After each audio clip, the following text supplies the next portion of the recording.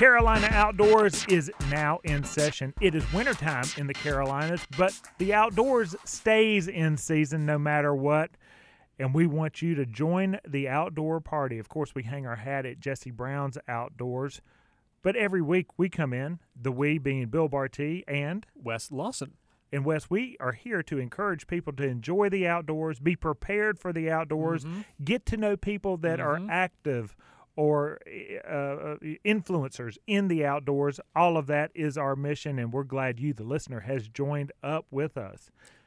You know, it is, and, you know, it's our mission, and we're wishing someone could cure our cold condition. Almost, Young MC. Listen to this. The beat is right. I know. Oh, but, you know, it is that, trying you know, to go-go's, but that's not we've had some up and down weather, Bill, and it makes it a little bit hard for me to figure out what to get out of the jacket closet, out of the old chest of drawers. Or, you know, depending where you're from, is it a chest of drawers, Bill, or is it a Chester drawer? Oh, hey, we're going to come back to that. That's a whole other topic of conversation. As far as the in-between of the Carolinas, now that we are deeper into winter, here we are February 2022, you've heard us talk a lot about mountain khakis at Jesse Brown's, including the shop-in-shop, the Outpost mountain khakis that is there. One of the items in there has been ever popular, but especially these days, and it's a shirt jack.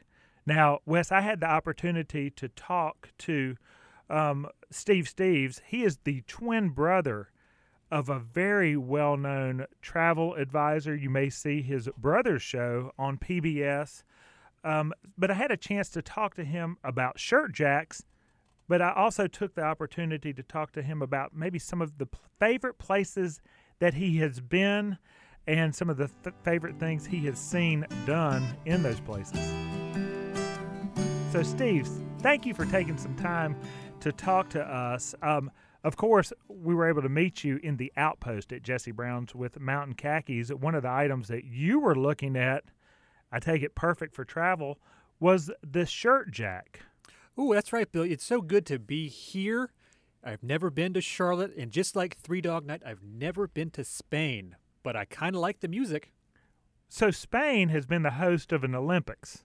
We're going to talk to Kim Yokel of the Olympics a little bit later on. Yeah, so tell me, as a travel expert yourself, tell me about one of your favorite places or what you thought about Barcelona. And were you there pre-Olympics or post-Summer Olympics? Pre, post, and during the Barcelona Olympics. Of course, it's famous for its Gaudi kind of architecture, not Gaudi and not Trey Gaudi, who is a local Carolina representative, I believe, somewhat famous locally. But yeah, so Barcelona was nice. As far as the Winter Olympics go, Bill, I think Turin in Italy. We do a lot of traveling in Italy, and Turin, you know, of course, famous for its shroud. The Turin Shroud, yes. Shroud of Turin, that's right, Bill. So I don't know if you're in competition at all with your brother, but recently Don't know him. So no relationship there. I did see on our local PBS stations that he has spent time, you mentioned Turin, the Shroud of Turin, but he had a special in Jerusalem, in that area. Have you been to Jerusalem? No. Okay, well, but they haven't had an Olympics there. I'm going to move on because we're going to talk to Kim Yokel about the Beijing, the current Olympics, the Winter Olympics. Spend any time in Beijing? There is a very nice Beijing restaurant near the local food line that I've been to a few times. But not the actual city, one of the largest cities in the world? No. Well, I think the brother you haven't really talked about has. But not me, no. Well, we're going to get more of a producer. Behind the scenes. Well, that's okay. That's a fixer, if you will. That's how Joel Osteen started as well.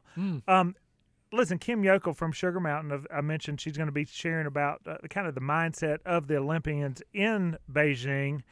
She is at Sugar Mountain, marketing director, vice president of operations in Banner Elk. Now, Banner Elk's one of the beautiful mountain communities in the Carolinas, especially in the wintertime, but also in the summer. So many things to do there for someone who likes the outdoors, but also likes travel. Banner Elk, have you spent any time there? And if so, what was your favorite thing to do, winter or summer, in that area? Yes, so I've been to Blowing Rock, and I did like that.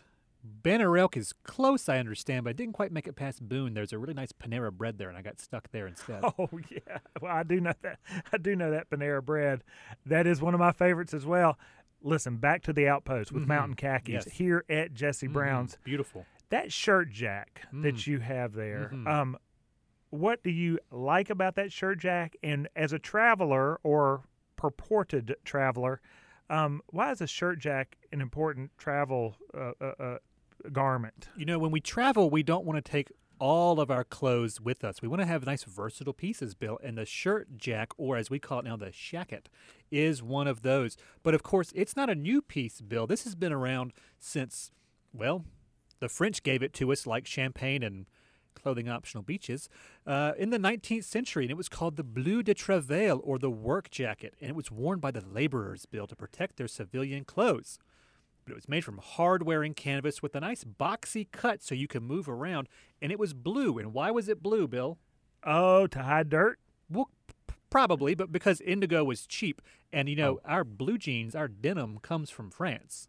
Denim means of Nîmes or denim.